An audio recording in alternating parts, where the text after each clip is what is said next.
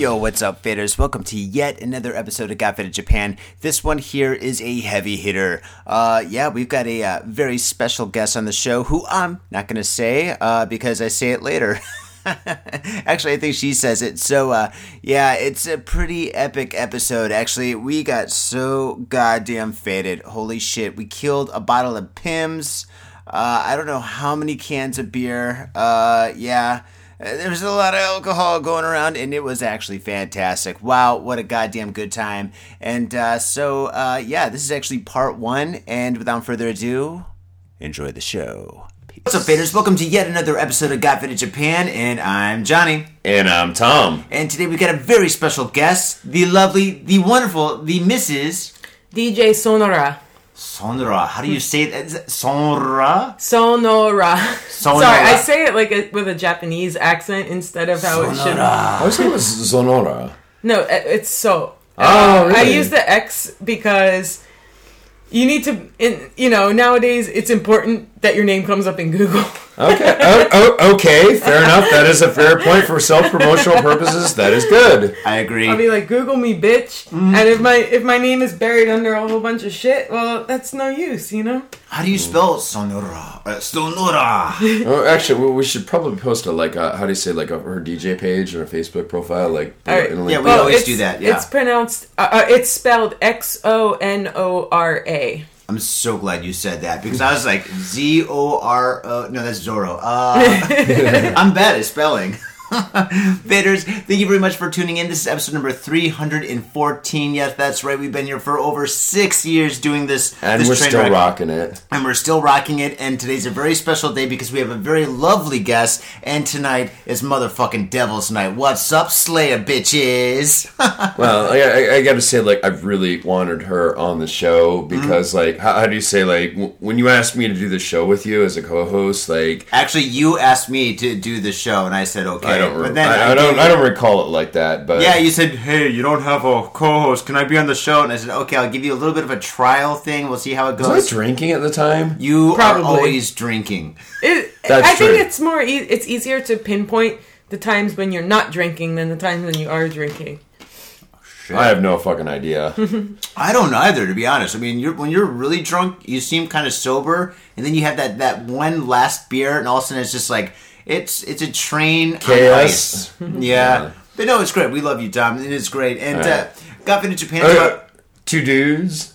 Actually, that's my line. See, all right. This is what happens when you drink so much. Got Faded Japan is about two dudes, booze. Japan in the news. Now you got it, Tom. Good job. All right. And today, boobs. No, and today, boobs. Yeah. Usually it's my boobs, but nobody notices. Your man titties. I got man boobs. Hers are bigger than yours. Well, but mine are not man boobs. Exactly. They're sexy, hot woman boobs, which we like. I talk about titties often because I like them. You don't like mine. Mine are hairy. Wow. Exactly. Is it just the nipple or is it all hairy? Dude, I'm like Chewbacca, dude. Seriously, when I take off my shirt... Yeah. That is fucking good. Yeah. No, but anyway, real quick, I really wanted to have her specifically on the show. I'm like, she's good. She's perfect. She's got... She's an interesting person. She's got some good stories, and how do you say, she's got that sick, sarcastic black humor that we like. That's awesome. All right, yeah. So it was she's perfect. You got. I tried to get on her. I tried to get her on a month or so ago. Schedule just wouldn't line up, which is unfortunate. But she's here now, so boom, done. Awesome. He actually talks about you all the time. He's like, that's something Lexi would have done. You know, Lexi likes spaghetti. Let's eat spaghetti. Hey, do you want to drink a Sai? He's super... Lexi that much. I'm just she's a close friend. Who is this Lexi girl that you're always talking about? Jeez. I'm the person who always makes, the butt sex jokes. We love butt sex. Oh, that is good as well. Awesome. Speaking of jokes, Tom. What? What'd you do last night? No, I'm just joking.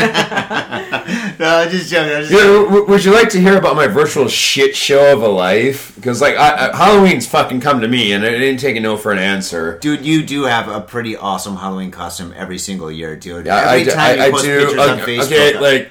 Okay, I don't wish to talk about it too much because there's a lot of personal bullshit's going to come up, and this is why we have a guest so we can interview her because she's interesting. You post pictures of it on Facebook. Okay. I will show you some pictures, and you can tell me what you think, and then we're going to move on and we're going to interview her. Yeah, we have to describe these pictures so that people know what the fuck we're looking at. Tom doesn't realize that the camera's not working on my computer. Or that we haven't used a camera. Okay, that was last night. Okay, you kissing some girl. Great. No, that's a dude. No, it's not. Hey, here we go. Here's the good stuff. All right, Lexi, I remember this costume. Lexus, I would like you to describe these because your voice is much more better than mine.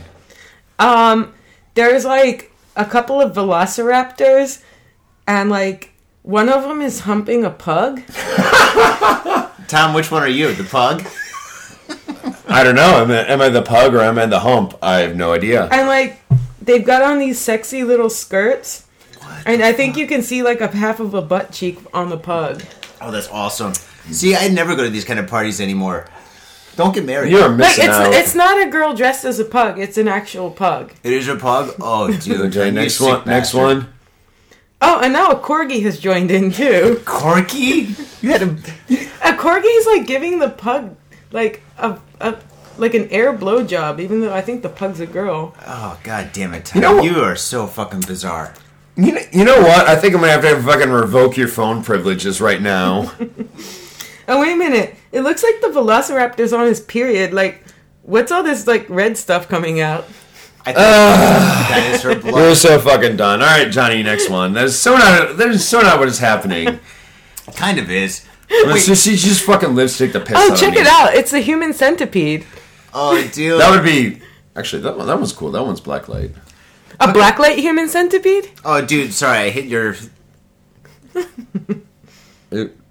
Okay. That's fucking cool, right?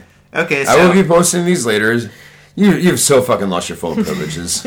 Dude, I saw the craziest costume yesterday. I saw two of the craziest costumes yesterday that I want to talk about. There was this guy. This was at Ageha. He was wearing a Godzilla mask. Am I able to talk about this one? Yes. That was fucking awesome. She was hot. She was all over me. Dude, you know you're still like... Wait, you've got a fiance, right? Not anymore. Oh, okay. Well, anyway, here's a picture of Tom dressed as the Mad Hatter, and he's got this girl that has her butt hanging out, and she's wearing like these. What are these? What kind of like stockings? Like they're like butt fishnets. Stockings. Yeah, they're fishnets. like they're thigh high butt stocking fishnets. Oh, wait a second! I see an Adam's apple. It's a dude that's on Tom's lap, and she's. Is there a nutsack hanging out, or did he do a good job of tucking that in? No. I think that might be his hand. No, that's a nutsack. Yeah, I thought it was knuckles. You know, with guys with friends like you, I don't need enemies. You don't. Like, I mean, you know, they make things to hold it in, but you know, you can never really hide that completely. I know, I never can. I mean, yeah, I know. I'm just joking. Tom, you got to post these to defend yourself. You do know that. I will do that. So the fighters can determine if this dudes or chicks. So I'm pretty sure they're chicks. Inside voice. I want to talk about the most messed up costume I saw last night. This was at Ageha Halloween. Mm-hmm. There was a guy there wearing a full head Godzilla mask with a and some kind of like button up bodysuit. I don't remember what the bodysuit was. It wasn't that standout. But then on top of the Godzilla mask, he had like this pink plushy poop on the top. Then he had like soft, plump, voluptuous fake titties on popping out of his bodysuit. And then the cherry on the top was from the mouth of the Godzilla mask, he had a giant penis coming out. Oh my god. That is... And it was like, it wasn't even just a dick. It was like a veiny ass circumcised dick. Like, you know, full on like all the veins and shit like that. I know what they look like. That is so epically awesome. It's just so bad. I'm sorry, dude. Go for it. I'm sorry. I've had a few drinks in me. I know. I can't promise. Can smell it was like a blowjob, but going in the wrong direction because That's a good way to describe it, though. Like the penis was coming out of the mouth instead of going in it. Like, so I wonder if you French kiss that person, is it the same way is it the same as doing a blowjob? Is it like a penis tongue? Like, actually, the way he made it was... Penis tongue. He took one of those cock and ball-shaped water guns they sell at Don Quixote, and he lodged it in the mouth. So technically, if he filled the nutsack with water, he could have actually been shooting that at people. He should have filled it with milk. Oh my god! Yeah, he should have filled it with milk. Oh, dude, that'd be great. Dude, I would have just paid money to see someone try to make out with him and be like sucking on the fake cock. You would get like 10 billion views if you just posted a video of that on YouTube. Probably would. People love dinosaurs with cocks in the mouth, of course. Yeah. In the mouth, If you're gonna do something, you got to do it right, right? Oh, yeah. Dude, if you're gonna go, if you're gonna go Halloween, go all the fucking out. You got to go all out. I think a lot of people did. I think I went pretty fucking hardcore, and like she probably did as well. So I heard some story about you with some kind of like, was it peanut butter pencil? I don't know. No. I actually dressed up as pen, pineapple, apple, pen, PPAP. I made my face and my body into a pineapple. I shoved a pen into my hair, and I have these apple earrings on. And so I was getting a lot of people taking pictures with me when they finally realized what it was. And I actually saw a live performance and got to meet and take a picture with the Pico Taro, the guy who made PPAP. Oh my god, Tom, you know the song? no. I have a pen. No! I have heard. I take that back. Like pen. Apple pen. I thought it was pineapple pen. Yeah, I have a pen. I have pineapple. Pineapple pen. Are you sure? Are you sure it's a good idea to give me more alcohol? Dude, you've got a It's bag never full a good of beer. idea, but it happens anyway. You just have to accept Besides, it. that's like 90% like fucking ginger ale and shit. I'm trying to sober you up a little bit. So you can use it in the stories. Anyway, actually, so this is technically an interview. I know we've been meandering on several topics, but so DJ in Japan. So Yeah. how I started DJing, So you are a DJ. Yeah, She's professional, yo. She used to be my manager. So okay, anybody that goes to a nightclub that plays a CD or whatever they're doing out MP3s, that's definitely professional. So you're technically a professional as well. Because I get paid? No, but like she's like professional, as in it's her full-time job. Okay. Amongst other things, event organizing. But anyway, sorry. All right, so like 8 years ago, okay, you know how it's really hard to find good bacon in Japan? Like, the bacon here fucking sucks. Yep. Yeah. Like, I guess someone had, like, a bag of bacon bits or bacon chunks, and, like, they fucking busted it open, and I'm like, oh, shit. Fucking American-style bacon. And I'm, like, following the trail of, like, bacon, and then it just led me to some, like, CDJ decks, and I'm like, and then there was, like, this challenge, like, you know, those role-playing games and stuff like that, where you have to, like, complete all these quests to unlock the bacon. And so that's how I learned to DJ. It's like, oh, you must learn to beat match it. Wait a second. You need to EQ this shit. This is at a nightclub? Or at a party? This was in, like, a really sketchy basement. Maybe I want to hear the rest of the story. Actually, no, I do. And, like, after I unlocked the bacon, I had to go into this, like, nondescript van, and, like, I had the bacon, and then... No, I just had bacon. It's like, by bacon, you mean bacon. Bullet dodged. I was like, oh, Not shit. exactly dodged. I had bacon, and we listened to, like, Barney songs and shit like that. And that would make me suicidal. I love you. And that's what I learned to DJ on. It was actually pretty fucking cool. Like, interesting. I was like, yeah, man, like scratching on fucking Barney and like Lamb Chops play along and shit like that. Damn, that is I'm fucking hardcore. I swear to God, I've never done LSD. Yeah. I'm just bullshitting this whole thing. I know, we know, but like, I swear to God, that was a good bullshit story. If I had a hat, I would take it off and. No, I love bacon. The real story is that I used to be a guitarist. Mm-hmm. And after graduating university, I found that it was really hard to maintain a band and continue doing music because everyone's schedule's all different. Yeah. I was in a band, but it was really hard for everyone to get together and practice. And then I realized I wanted to keep doing music, but I wanted to do it on my own. And just being a guitarist on your own, like I couldn't really play the music I wanted to play. And at the time, I started getting into trance and hard dance music. What year was this? This was... When I really, really started getting into trance and hard dance was around 2007. Okay. I was hardcore going out to clubs. Like, multiple times a week. I started getting to know some DJs. I started getting... in Japan? Yeah, here. Okay, cool. I got to know some very famous DJs, actually, and I would really watch what they were doing. I'm like, wow, this is sick. Like, this is absolutely sick. This is, I think this is what I can do in order to continue doing music on my own. And then when I started it, honest to God, I sucked. Like, everybody does. We all did. I had a huge complex about it because the person who taught me how to DJ, I really, really respected her, and for a long time I felt like I was probably really letting her down with my shittiness. But after maybe about 2 to 3 years continuing into it, I finally felt like I got good, and I also felt like I could make a career out of it if I really pushed myself. And the very ironic thing that actually gave me a huge foot in the door was the earthquake that hit here. Whoa! So many... There's a lot of foreigners who DJ in Tokyo. A lot. And... most of them booked it the fuck out of here. They did. Organizers booked it the fuck out of here. I stayed. I stayed, and it's one of actually my what made our podcast famous. Exactly. Yeah. After that, we just exploded.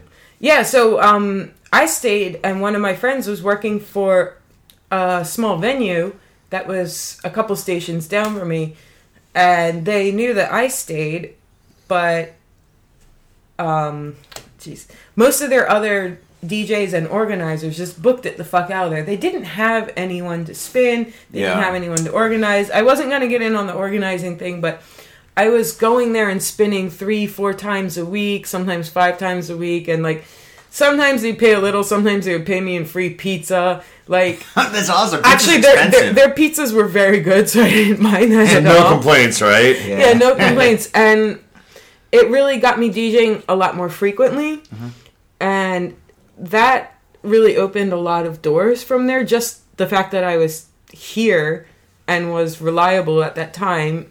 And then I just, from about that time, I really picked up a lot of gigs. And then even when things settled back in and people came back, of course I wasn't having to DJ 4 or 5 times a week at the same place, or 3 times a week, however much it was. But by that time, I had already gotten my name up a little bit, and then other places were asking me to spin there, and that's how that worked, actually. Don't sell yourself short. You've got an interesting personality, and you're fun to fucking talk to. Like, you know how how to network. I agree. So you've done a good job with that. But like I've seen her like entire career catapult. Yeah, Tom actually, I knew Tom before he was a DJ, and he knew me when I was just starting to DJ. Like, when it was at that shitty little bar in Ikebukuro or something. Was a bar code in Ikebukuro, like, some fucking shitty little hip-hop club. Okay, the bar itself is not shitty, it's just that their DJ equipment was complete and utter shit. Trust me, it's everything about that place is shit. Okay. And I want to burn it down after all these years. I still want to fucking burn it down. Whoa. No, seriously, fuck that place. Hypothetically. I haven't committed any crimes yet. Well, you can't say, I want to do something, and then say something really bad like that. It was obviously a joke. Right, but yeah, and anyway, fuck that place. There's no other way I can say it, but like nicely, but fuck that place. But yeah, but like, it was like literally my first fucking day. I walk in there, and like her whatever crew she was with. It might have been, the dude from Seattle, I can't remember his name. Yeah, Ash. Oh man, Ash, that guy was nuts, dude. That guy was funny. He was out there. Fuck. Yeah. This guy, Ash, there was one day I met him with a bunch of other friends, and he was just showing everyone his new tattoo. He got a tattoo of Shake from Aqua Teen Hunger Force tattooed on his ass. That is pretty awesome. I was like, what? He got drunk at a fetish party, and they actually had a tattooist booth there. It was, like 5,000 yen, Ichiman. He got a tattoo of Shake on his ass, and then he was... Why? Because that's the way he is. And he was pretty out there. He was showing it to everyone, being like, my milkshake brings all the boys to the yard. Actually, I remember him, because he was a good tipper, and... Oh yeah, he was a raving lunatic though. Oh, you used to work at the bar. Yeah, I was I was a bartender. So that's why you hate the place. Okay, all right, cool. Now I got it. Now That worked for about 2 months, and I was at a low point in life. And after that, I was like, "Fuck this noise." And then, like, weirdly enough, like a long personal story for me, but like I went through this crazy fucking journey, and then like a couple years later, like I went to a party, and like it was a Christmas party, hangover helper, and like so I like that. I see this girl like she's. She looked kind of familiar, but, like, she's very classy, like, career woman, like, business case style. And I was like... I was dressed as a businesswoman? You looked pretty professional at the time, and I was like... Where the heck was this? Halloween... sorry, not Halloween. Christmas hangover helper. But where was this? J-Pop Cafe.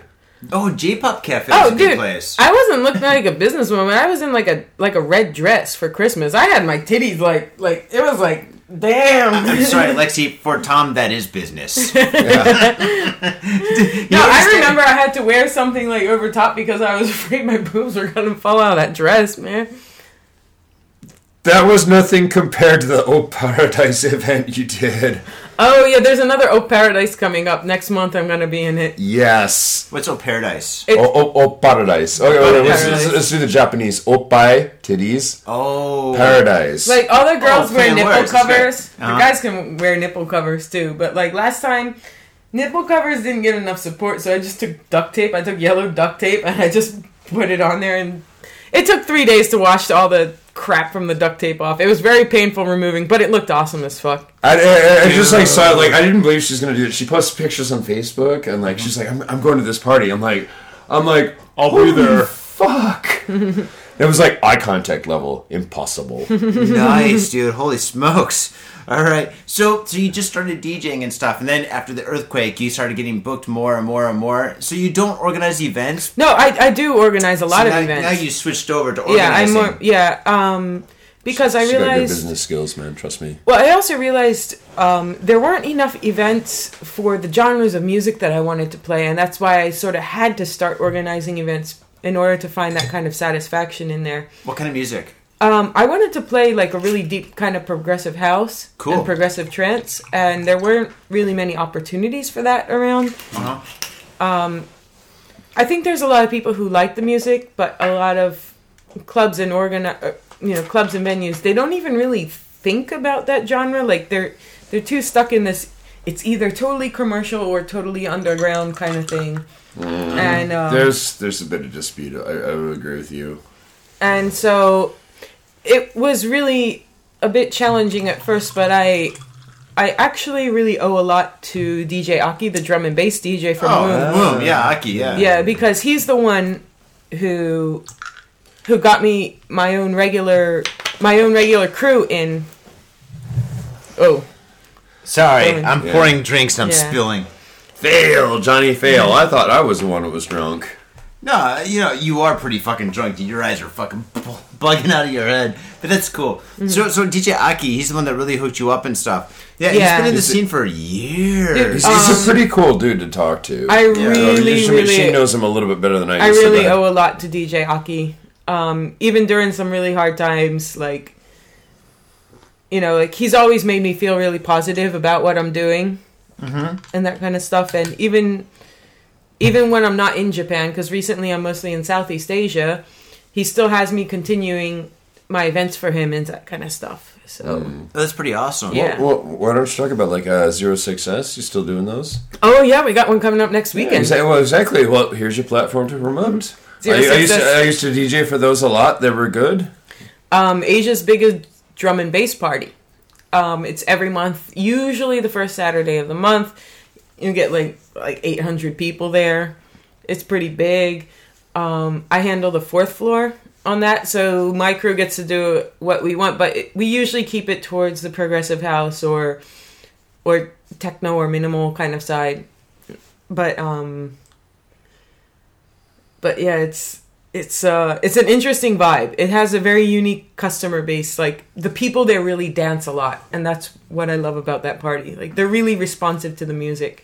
That's pretty awesome. I can back her up 100% because I've DJ'd for a lot of these parties. And I didn't not think she was telling the truth. I'm just saying to interject. Like, they're fucking awesome. Like, how do you say, the customers there are fucking quality. Everybody there is cool as fuck. Like, how do you say, the staff, the bartenders, everybody's cool as fuck. Okay, that's cool. So, like, and they do really get into it, because that's one of the sad things, like, how do you say, you can say about Japan is, like, you go to a lot of clubs and people just kind of go to be seen and they don't really get into it. But, like, this is one of those parties where people go fucking nuts. Dude, okay, I used to go to Zero Success as a customer before I started DJing there. Like, I was already a DJ, but I think as DJs it's important that we also go to events as customers to, number one, expand our minds what's going on, not forget what it feels like to be on the dance floor instead of behind the decks, and also just to explore new genres of music and take some time off and just enjoy yourself. And I used to go to Zero Success as a customer like all the time, and I remember seeing crazy stuff like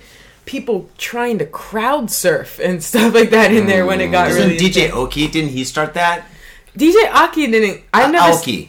Oh, Steve Aoki, you mean? Yeah, Steve Aoki. That was stage diving and shit like that. Yeah, like I think Rockstar started it before he did. Yeah. Well, yeah, we know that, but I mean for like DJs and stuff. No, it wasn't a DJ crowd surfing. It was people in the crowd. They were like, I saw them like lifting other people up and like passing them around. How can you do that when you're dancing like that? You know, it was so packed in that I mean, there were times that party got so packed you could barely move, and then like someone would just go up. Wow, that's crazy. Like, I started going to raves in, like, 1993. Wow. Yeah, like, I'm from Detroit and shit. First rave I went to, I was, like, 14 years old. And, so I'm not in the scene, per se, so much anymore and stuff, but, I started DJing in, like, 1996, I think. With records and stuff, completely different from what you guys. I already stopped and shit, so I'm not saying like, hey, I'm better or anything. Ask me questions about the equipment.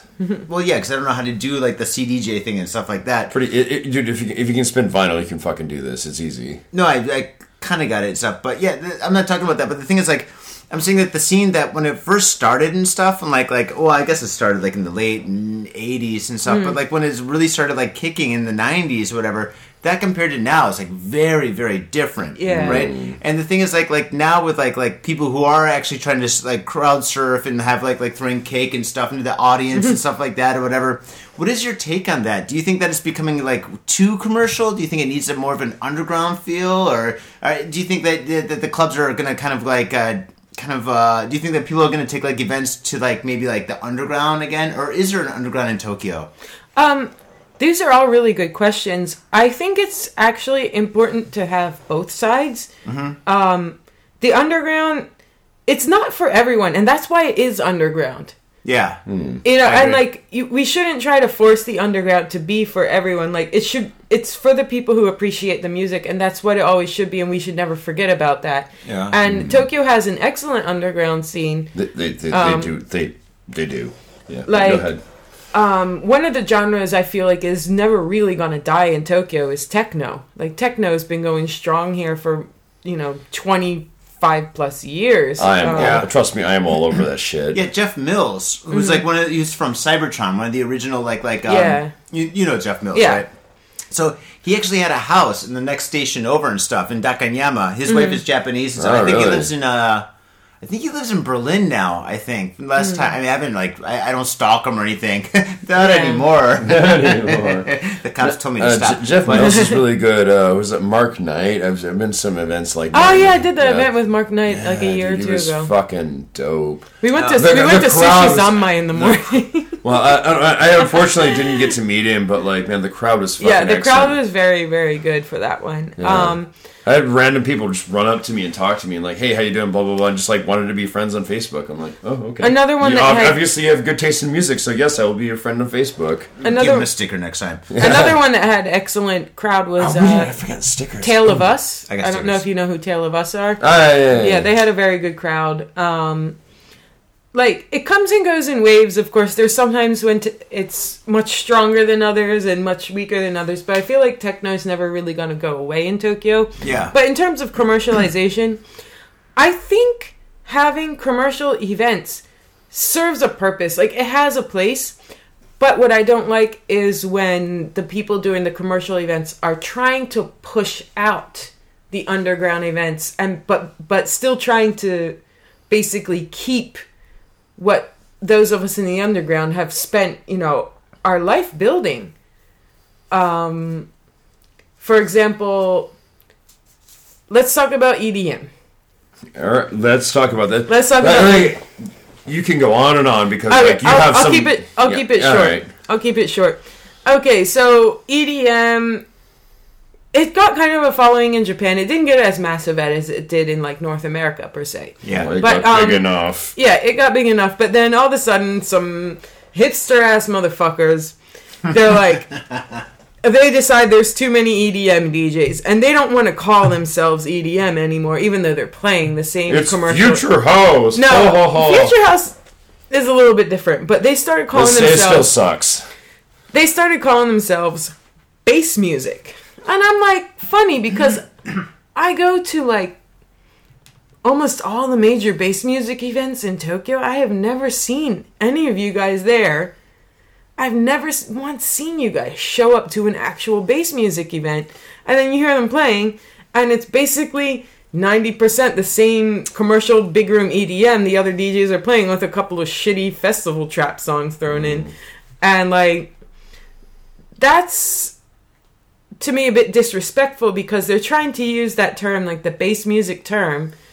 And it's not only amateur DJs doing this. I noticed some bigger companies doing this too. They're trying to use that term and make it trendy to basically, they're kind of trying to pull the rug out from underneath the actual already established bass music scene without using the DJs that built that scene. But I would say it's incompatible though. It is, and the customers... And it's a shitty, stupid thing for them to do, but, like, yes, I agree. I've seen it as well. I'm not disagreeing. The customers are not that dumb either. Like, they kind of know what's going on. They see it. So, but this isn't the only time that kind of thing has happened, but it's an easy example to talk about. Well, I think it's been kind of like, how do you say, like, some rich shitheads want to do an easy cash grab. Yeah. See, that's what I was just going to ask and stuff. So they're basically, like, just doing this to, like, capitalize on like the industry. They're like, okay, we're going to do an EDM event and we're going to call it bass music, and then we're going to have it at a club such as let's just say Club XYZ or ABC or whatever. We're going to have it there and stuff. We're going to hire in like dancers and people come in, and this is kind of like a cheesy event, but the music is very similar to like other like genres and stuff. Well, it's like similar to the same commercial music you're hearing at other places. They're just slapping on the bass music term. And what's really dangerous about this is, okay, you hear a lot nowadays on social media about people talking about cultural appropriation. This is basically the musical equivalent of that. I mean, obviously, it's not as heavy of a thing as completely like, stealing and disrespecting someone else's culture, but along the same lines, you're taking something that people have spent, like communities have built up. To us, it is though. Yeah. To us, it is, and like but we can't put a finger on and say that's racist because we can't call it race. It's not racist. But, it's not racist. Can I finish the idea? Not racist. Can I finish? Can I finish the idea? So basically, a lot of musical styles have been built out of certain circumstances, whether they're geographical, cultural, generational, and people put their lives into building this scene. They're not trends. Like, for example, what we think of as bass music, drum and bass, jungle, dubstep. This has been around for a very, very long time. Jungle's been around before. Yeah, break beats. And you can't just all of a sudden decide you want to make it trendy, because once the trend goes out of fashion in favor of the next trend, people will look back and be like, oh, that's old now, it's not cool anymore. But the thing is, when you're building something like that, it wasn't about making a trend at first. It's like a movement, and it's still staying there, and it's not right to just, trendify a genre that's been around for a long time, then chew it up, milk it for all it's worth, and then spit it out. That's the unfortunate circumstances we're living in, though. Yeah. But I agree with you 100%, but like, how do you say, like, that was just like fucking it. Like, when I was a kid, I was a raver, same as you guys. When I was a younger kid, when I was a teenager, I went to fucking clubs. Like when I was 16 and was like, first time I went, I thought the DJ was some kind of magician. I was like, what the fuck is he doing? Holy fuck, he just like, flips some switches and all this awesome music comes out. Well, I think it's fine when the DJs in that genre themselves are building up, like each genre has its own trends within it. Like, yes, easy one to point out would be trance. Trance has had, there's times when vocal trance is really popular. There's times when it's tech trance. There's, OSI, etc. Yeah, it comes and goes in cycles. Go and Psy are basically the same thing. But basically, it's that scene internally that's building its own trends and changes. It's a completely different thing when some corporate fucktard from the outside is like... says, let's commercialize this shit. Yeah. Is this happening like all over... Excuse me. You alright? No, don't punch me. Is this Don't you dare. Is this happening like all over... I want to. Yeah, I know you do. Is this happening like all over like Japan or all over Asia or all over the world? Like, is this kind of like a global trend, or is this only like distinctively for Tokyo? I think it's a lot more pronounced in Japan because this is one other problem that happens. But it is a global trend. It is a global trend, but I think there's a reason why it's very pronounced in Japan. Okay, people often say, why didn't EDM blow up in Japan the way it did in a lot of other countries? And they're like, Japan is too late on the trends and that kind of stuff. When it comes to EDM, it couldn't grow organically the way other trends do because the artists are too expensive for normal people to book. They only play festivals, and we don't really have festivals in Japan. So also geographic proximity and things being expensive here. There are factors, okay. But yeah. So that scene had a lot of hurdles in actually growing organically, and there's always these big corporations in the music industry that are looking for what's gonna be hot and what they can milk the fuck out of. Yeah. And when it came to EDM... Let's be honest, yeah. When it came to EDM... the customers weren't necessarily late in jumping on that. There were people who liked that from the very beginning. The companies, those big corporate companies, were late in jumping in on that because it's a huge that genre in particular was a huge financial risk because of the costs of the artist, the cost of licensing, all this kind of stuff. High risk, high return. Actually, very low return though. Oh, really? Oh, okay. Maybe you know a little bit more than I do. Actually, I want to talk about that. Yeah, because I got experience in that. Yeah. So basically, one thing that was happening is these companies, they're kind of like, should we jump on this? Should we not? And the problem that was happening, they're already waiting until something becomes a hit or a buzzword before they jump on it. Yeah. So that's why it seemed like everything was late, and that's why they're so about like buzzword terms. Like after EDM, they. Some of them went to Future House, but it was already kind of late for Future House. Then they moved to Tropical House. It was the same thing with the. Can I jump in really quick here and say, like, actually, I think the EDM scene actually improved the club scene in Japan because, like, it got a lot of people interested who weren't into club music, but a lot of young people who kind of got into it, and they're like, all of a sudden, like, once they get into EDM, like, EDM, yay! And all of a sudden they start like looking at other music, and they're like, "Oh yeah, now you can do there's techno, there's house, there's all these other genres." No, I think it can actually be a very good foot in the door for people, as long as they don't oversaturate it and just make people tired of it. Yeah. As a foot in the door, it can actually be very good, even though it's not the kind of music I like. I think anything that gets people in there and gets people more interested in other things, but.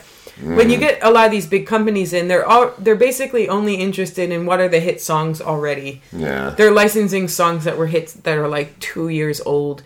And they were just very late in entering that because it's a huge financial risk. The costs of the artists are ridiculous. 100,000, 200,000 USD to bring some of these guys over. How do you say, like, Womb, Agaha, Vision, like, they can afford like the top line artists. Other clubs, no, they can't. There is no way that a club that size can make a profit off of these artists. Oh, really? $100,000 for one DJ? Like, isn't Pauly D, like the guy from Jersey Shore, the most expensive DJ in the world? I have no idea. Like, what about Paris Hilton? Or Paris Hilton. No, I think. Can we even call her a DJ? I want DJ Craze. I think Calvin Harris Wonderground might be one of the most expensive. Calvin Harris, Tiesto. The reason that Tiesto is quite expensive is because you can turn the knobs faster. No, his private jet, the landing fees on the jet, the fees to park the jet overnight. I think Tiesto is the richest DJ in the world. Yeah, it's he's getting close to being a billionaire. Mm-hmm. I would believe it. He has a residency in Las Vegas. Like, well, he's got a fucking like fleets of mansions everywhere all over the world. So are you telling like kids like there's a lot of people that listen to this show and stuff, and are you telling kids right now that they should just stop thinking about college and just like invest in turntable? No. Okay. This is a good story. You can become a billionaire. No, this makes a really good story. Yeah. I actually reposted. This was like a year or so ago. I saw this. I reposted it on Twitter, and a lot of people also started reposting it when I saw it. There was a DJ school. Uh-huh. Oh, a DJ school. All right, there was a DJ school in Tokyo that was advertising. Wait, hold on a second. I think we're doing sign language right now. Tom, yes, you can open that beard. How many do you have? 2 more. 2 more? Can I have one? Yes. Thanks, dude. Good. Sorry, not to interrupt you. All right, me and Tom. We have a very nice guest. Like, please talk on. I was just trying to do sign language. Like, give me one beer, please. But I guess my sign language isn't that good. I guess you kind of fucked up.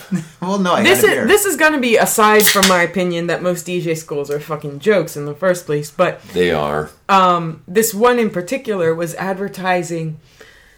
Oh, like if you're a DJ, like you can make this much money, and it was showing the salaries of the top DJs in the world. I'm like, are you fucking kidding me? Like most DJs in Japan don't get paid at all until you're really, really established, and even then, what we get paid is nothing compared to this. Like you're taking like the top 0.00001% and telling these young ass kids that, oh, this is what you make as a DJ, when in actuality, most DJs in Japan cannot earn enough money to support themselves. And also, I think I should mention, you're 100% right on that, but like, how do you say, like, there's a lot of other social factors, not just being a good DJ, it's like social skills and networking and being able to do a bunch of shit. That's right. You're pretty good at that, Tom.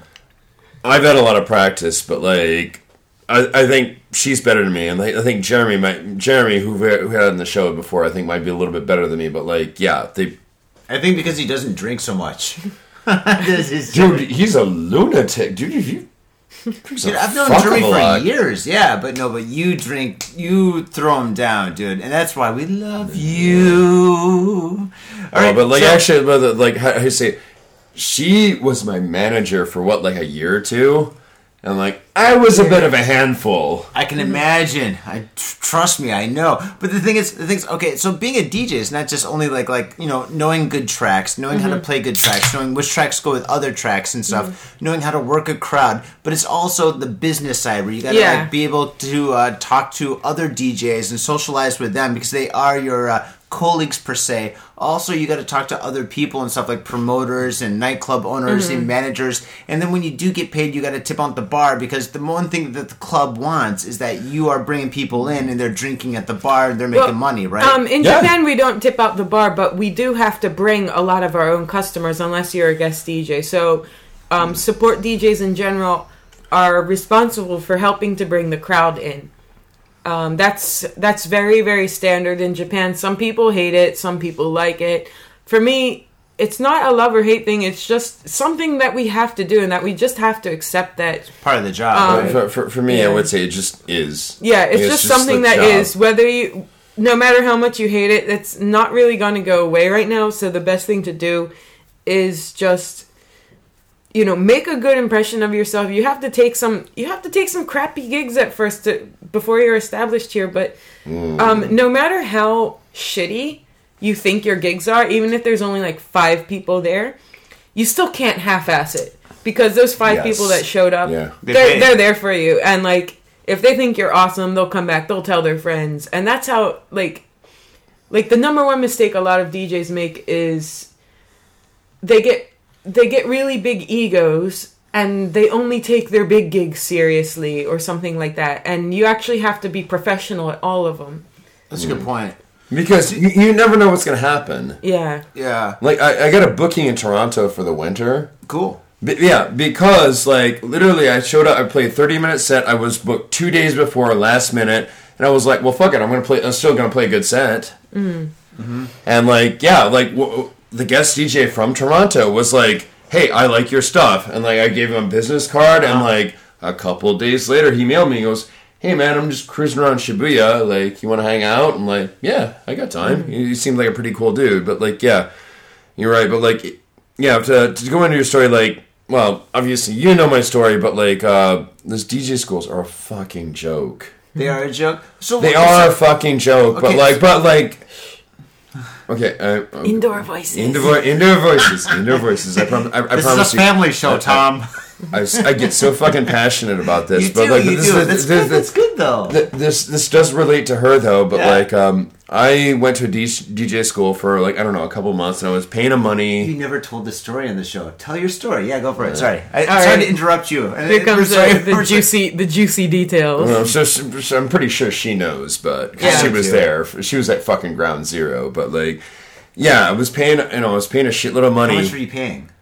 How much was I paying? Like in Tokyo, right? $25 an hour, 2,500 yen an hour, I think. But the teachers were showing up late and not really even teaching. Yeah, right? yeah.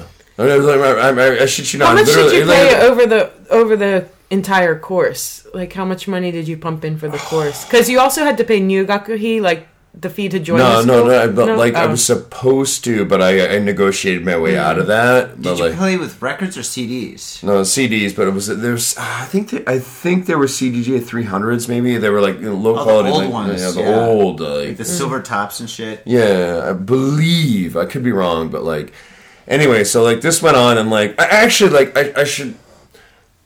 There's a Swiss guy named Sammy who was really fucking cool at first, and like he actually did help me out. He showed me, he basically put me on the basic path to how to like DJ, and like I fucked off. I was drinking a lot at the time. I wasn't taking it serious. I'm like, yeah, this is fucking cool, but like then I got hooked up with a business course, and I had to be like how do you say Tsuyoshi, the company president's like student. I had to change classes into there, and like. It was a shit show. It was like his idea of a lesson is like, go over there and practice. Mm-hmm. No, go over there and practice. And the last 10 minutes of like the lesson for 2 hours, you can DJ in front of everybody. It's like, what? Question: when you say like, all right, you're not scratching. You're just you're mixing like beats and shit. And you're mixing like trance or techno or something like that. Go over there and practice is basically just like. Matching one number to another number and stuff like that, and just kind of like if they're different BPMs or something, or like I didn't know this, but I was trying to DJ psytrance, which is hard as fuck. Okay. Like drum and bass is probably the most difficult genre to mix. Yeah. Psytrance is number 2, but like if you look at other genres, you look at EDM. Commercial EDM is piss easy to DJ. Techno is actually pretty easy too. Mm. Yeah, drum and bass. It depends on what kind of techno you spin, but it's not bad. Yeah. Mm-hmm. But like, techno thing, like, it's not bad, but like, how do you say? I've gotten more advanced. Like, I've messed around with it a little bit, but yeah. But I'm agreeing with you that like going over there and practicing is kind of bullshit and shit. Because I mean, if you're scratching, if somebody's doing like a flare or a chirp or something like that, then I scratch. Mm-hmm. So in that case, there, like, it's just like, I mean, I can see how you need people to take time to like practice indoors. Mm-hmm. Yes, I get that, but like. It's a long story. Basically, I'm agreeing with you. They're full of shit, though, because, like, go over there and practice is like, dude, if I did this as a sensei, as an English teacher, like, I would be fucking fired. Like, here's a textbook. Fuck off. Yeah, that's what I'm saying, yeah. Yeah, it was complete bullshit. So, like, yeah, once I had his classes, I was like, I started getting, like, a little bit angry with him and, like, and mailing me and just wouldn't respond to messages. So I was like, fuck this guy. It's a long story, but like, I got really fucking into it. So both of you guys agree that DJ schools are unnecessary? Most of them are rip-offs. In Japan especially, most of them are rip-offs. In Malaysia, it's a little bit different. There's a bit too many DJ schools down there, so most of them probably don't really are probably not very effective. But there's some, actually where I live, it's not a full-fledged DJ school, but my roommate who runs the house, he takes DJ students, but he trains them fast. We have one guy, he's DJing pretty damn... Yeah, dude, he's awesome. He's a fucking. We have other people who are teaching. We have 2 other DJs who are teaching them though. His whole thing is to train them fast and then get them gigs so that they can work for him. Because he's running he has a business where he needs to send DJs to all different kinds of outlets. He's got people constantly looking for DJs. So in that case, his motivation isn't to milk the student for money over a long term. It's to train them fast in multiple genres, get them confident, get them to, be comfortable with various different kind of equipment, different situations, so that they can handle all these different that is good, yes or no? Because it's a win-win situation for everybody, and he's a good guy. No, that's actually I think what these DJ schools should be. They shouldn't be trying to take you fucking half a year. It's a fucking cash grab. Yeah, half a year to teach you beat matching. Half a year? Some of them for CDJs. Yeah, some of them are teaching half a year or something like that? The course that I went through that I never finished was it was an 11-month course, but believe me, they completely fucking padded out. And then afterwards, that school that he went to, they have a rule that once you graduate from the school for 2 years or 3 years, you have to use the school's names in your DJ credits. Yep. They make you sign a contract. And you have to do a bunch of really crappy events for the school, whereas you don't get paid. Do you have to pay to do the events? Or unless you bring a certain amount of customers, you have to pay or something if you're like that? gullible, you do. Oh. It's really some do, some don't. Mm-hmm. Oh, this is so completely different from when I was DJing. It's complete bullshit, trust me. But you can pretty much learn how to DJ on your own, though. I mean, you don't need... Yes and no, but I don't know. I need a little bit of a push, but here's the thing. For a couple of months, I wasn't taking it serious. I had a Swiss guy named Sammy teach me, and he was a nice guy. Mm-hmm. But, once I joined the other classes, as soon as, someone put the idea of, no, you can't do this, someone was basically, in my mind, telling me I couldn't do this, and was like, I'll fucking show you. You did, too. Yeah. So, your first gig was where? With them, but... This is where she steps into this picture. Your voice, Tom. Yeah, sorry, but this is where she stepped in the picture. So, I DJ'd once for my first time, and it sucked.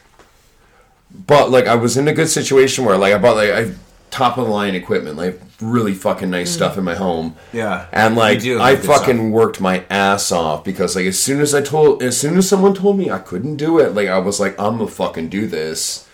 And, I literally begged everybody I know to, let me DJ at any of the parties. I don't even remember what circumstances it was where you and me got into contact again about that. But I was doing a very small New Year's Eve party up at this place in Ueno, kind of out of the way. But the one slightly good thing about doing it in Ueno is I could book whoever I wanted. We could do whatever music we wanted. And that was the first gig I gave to him. Do you remember how we even got into that? Oh, because I was begging you. No, I met her as a bartender. How do you say? I mean, all those years, those couple of years later, how did you message me on Facebook, or did I run into you somewhere? There was a Christmas party, the Hangover Helper, and there was me. That wasn't the same year. Maybe not. Maybe a year later. I don't know. Maybe Facebook. We stayed in touch, or maybe I had your email address. Yeah, or I something. don't even remember how it was, but that was you wanted to DJ for my New Year's Eve gig, and he threw down this awesome psytrance set. It was probably one of the most banging sets of the evening, I would say. No, Tom is actually a really impressive DJ and shit. The last time I heard you at fucking Hachi and shit. It was the second time I DJ'd in live. Oh, I'm sorry, but yeah. Oh, no, I thought you were talking to me. But, no, you fucking, you really fucking rock the house and shit. I mean, I think that was probably the first time I actually saw you play where I was actually painting and shit. I do light painting. It's a long story. But, yeah. His light paintings are cool. Buy one. Oh, she does light painting as well. Do you really? Yeah. Well, actually, she does painting well. I've got a couple of her paintings. So you and I are both in competition with this girl? No, I don't. You gotta get her off the fucking show. Oh, man. Delete. No. Yeah, but do you paint butts? No, I'm just kidding. I don't paint butts either. Jimmy gets about butts a lot. I paint girls' butts. Like big butts and I cannot lie. Big booties, what I Dude, like. I paint men's hairy butts with like pimples and stuff on it. No, I'm just kidding. I was like, oh shit, she's got my number. I don't do that.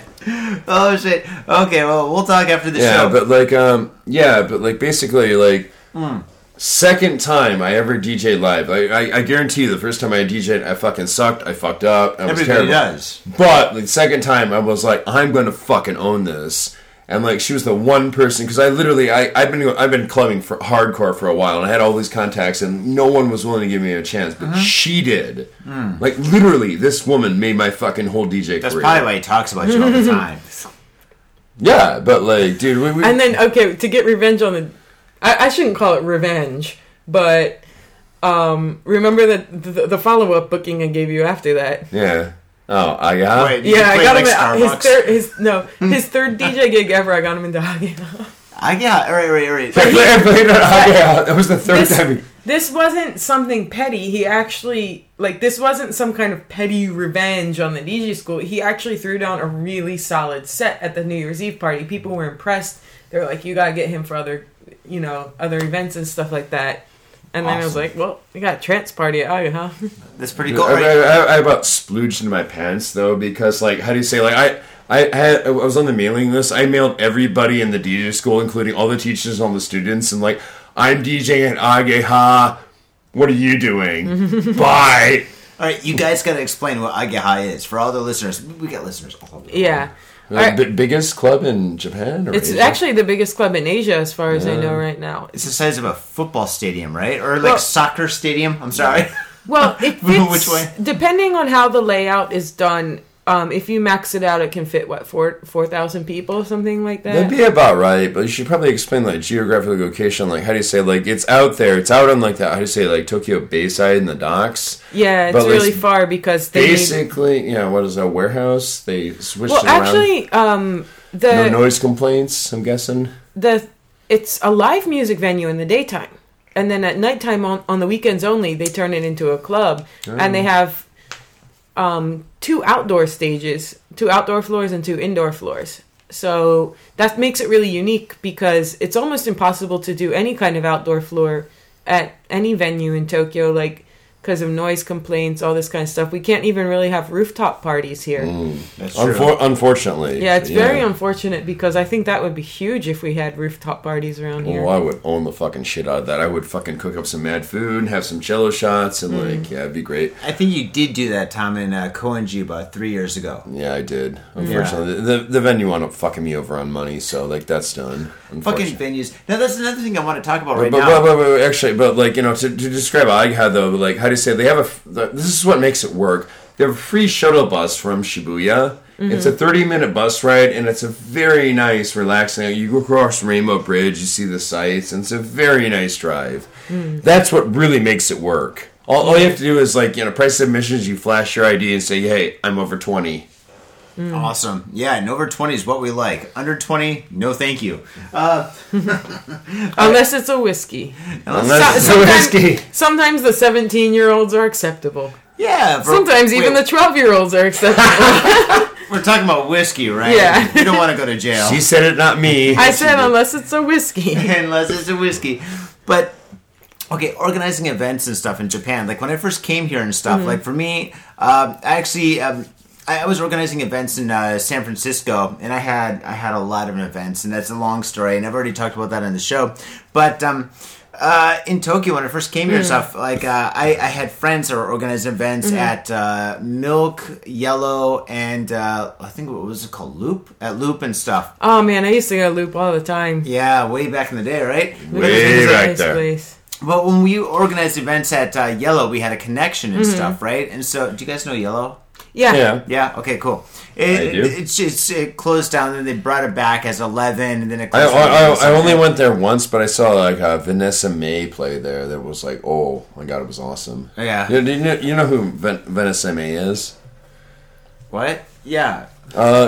She's a Japanese girl. How do you say it? She's 100% Japanese, but she's like born and raised in England. But like she plays some sweet fucking violin. I love violin music. I saw her play live. Then I was like, oh my god, my jaw was just like hanging out. I was like, oh my god, this fucking chick is good. Awesome. But anyway, sorry. No. So like when we were organizing events there, we had two choices. We rent out the club for an extraordinarily expensive amount of money, right? It was like very, very, like, it was like, I don't even want to say how much, especially... No, I know how much it costs. It's ridiculous. It's absolutely ridiculous, right? ridiculous. It's like thousands of dollars, right? So we had that. We had the kickback system. The kickback system is basically like, once the club makes 60% of the door... No, the club... From the door, they get 60% of the money, and then 40% of the money from the door gets kicked back to you if you get a certain amount of people in. If you don't get that certain amount of people, then you get nothing, right? The club keeps all, and you get nothing at the bar, which is extremely different from San Francisco. Like, is that still, like, how things are done? Yeah, it's actually one of the biggest hurdles in making really quality music events is that system, because it makes it almost impossible to really win. Yeah, you also have instances where you're only getting kickback on the people who enter specifically on your guest list and not general admission. As an organizer or a DJ? As an organizer, you get it sometimes too. Yeah. And then you just have to trust that they're going to be honest at the door about it. You have instances where people that you invited who are going to pay to get in, the club for some reason just lets them in for free or whatever. And you're the one who has to pick up the... Lets them in, doesn't put the tally mark. Yeah, and you're the one who has to pick up the cost for that. Like, it makes it really hard to bring in, for example, a more expensive overseas artist that you have to pay a lot of money to cover the costs when you can barely even make anything doing these events there unless you... Sometimes even we've had like lots and lots of people and we still don't get anything back from the venue. And I honestly think one of the best systems I've worked with so far was like kind of a gradated system based on the percentage of the door sales, where it wasn't like, oh, you get 500 yen back per person or you get 1,000 yen back per person. It was like, okay, if you have less than 50 people, it's 25%. And then 50 to 70, it's 30%. Like, those kind of systems have worked a bit better. But, like, it's still really hard. Like, there's almost never kickback on bar sales. So there are times when I brought VIP customers, and that actually doesn't get counted for anything because they don't always pay the entrance because they're VIP. They're on a VIP package, like that kind of stuff. So if somebody's interested in being a DJ in Japan or organizer, you probably shouldn't unless you want to just do it as a hobby. Well, but if you do it overseas where you can actually make money, and then you it get depends kind of what you mean by overseas, though. Yeah. Like okay, not every country works like this. I know that. But my point is, like, there's a lot of countries that work very similar to Japan in what they do to the organizers. It's not only Japan that does this. No, I know. But if somebody becomes like a famous DJ overseas and then they come to Japan, then they make money. Like, if somebody becomes super famous and they release a lot of like CDs and tracks. Like, let's say Deadmau5. So some guy becomes like as big as Deadmau5 or Goldie. Yo, what's up, faders? Got Faded Japan has got a new sponsor. Our new sponsor is Gamuso Bar, located in Asagaya, Tokyo. If you're kicking it in Tokyo and you want to get your groove on, get your fade on, you better get your ass down to Gamuso. Gamuso is located in Asagaya. It's about 11 minutes from Shinjuku Station on the Chuo line. Gamuso has weekly bands, weekly performances. And hell, if you got your own event and you want to hold it at Gamuso, we'd love to host you. So contact Gamuso at www.gamuso.com. That's www.gamuso.com. That's right, Gamuso has not only beers in the bottle, but beers on tap. We've got every drink you want, so come on down to Gamuso. Gamuso, and if I'm working, tip me. Hey, yo, what's up, faders? Johnny here. You know I love booze and news, but I also love art. So come on down to thespiltink.com and check my art out. I've got tons of stuff there for you to check out. And I've got paintings, I got prints, I got videos. And I tell you what, if you like a painting, I could probably sell it to you. And I tell you what, if I can't sell you that painting, I will definitely sell you a print. I've got prints of all my work. Prints are about 2,000 N each, about $20, but if you buy 2, you get the 3rd one for free. So come on down to thespiltink.com. Yo, and on top of that, I'm looking for commissioned work. So if there's something that you want me to do, I can make it for you. Just check out my stuff and see if you like my style. And if you like my style, I can definitely paint you anything on canvas, paper, whatever. I've done it all. So come on down to thespiltink.com. That is THESPILTINK.com. Thespiltink.com. Proper. Mitsuya Liquors. Yo, what's up, faders? If you're in Asia, if you're in Japan, if you're in Tokyo, if you're in Asagaya, you better get down to Mitsuya Liquors. That's right, for the most affordable prices in Japan, you can get over 300 different kinds of beer. That's right, over 300 different kinds of beer. And of course, they got all the shochu you need, all the sake you need, and of course, they got wine from California to Italy to France to New Zealand. They got it all. When I say they got it all, they really, seriously got it all. There's no joke about that. So get down to Mitsuya Liquors. And if you go in there and you say, Got Faded Japan, you will be more than welcome to go into their back room and drink those beers that you just purchased. That's right, Got Faded Japan at Mitsuya Liquors. And 3 times a week, they have a sushi chef there. So get your sushi on, get your drink on, get your fade on, and come on down to Mitsuya Liquors, located comfortably in Asagaya, about 5-minute walk from the station. Mitsuya Liquors. Yo, what's up, faders? Thank you very much for tuning in. This is the end. Yes, this is the end. The end, my friends. Dun, dun, dun, dun, dun, dun, dun, dun, dun. For, episode number 314, the Devil's Night Special. Happy Halloween, although it's probably past for everybody all over the world about now because we are $1 short and a day late, and that's just how we roll. But don't worry, next week we're going to have the second half of the interview, plus we actually got to the news. Can you believe it? We got so goddamn faded. We drank a bottle of Pimm's, we drank I don't know how many beers, but we drank a lot, and we got to the news. But don't worry, faders. We will definitely be here next week because it's already recorded. All right. Catch you on the flip side. Peace. My little brother, a goddamn shit-sucking vampire. Oh, you wait till Mom finds out, buddy. I've got a government job to abuse and a lonely wife to fuck. As far back as I can remember, I always wanted to be a gangster. God, the pressure! I can't take it! I can't take it! I can't stand to it! You sure I should do this, man? We're going freaking! We came, we saw, we kicked his ass! Your move, creep. Oh, man. I will never forgive your ass for this shit. This is some fucked up repugnant shit. Ah, fuck it, dude. Let's go bold.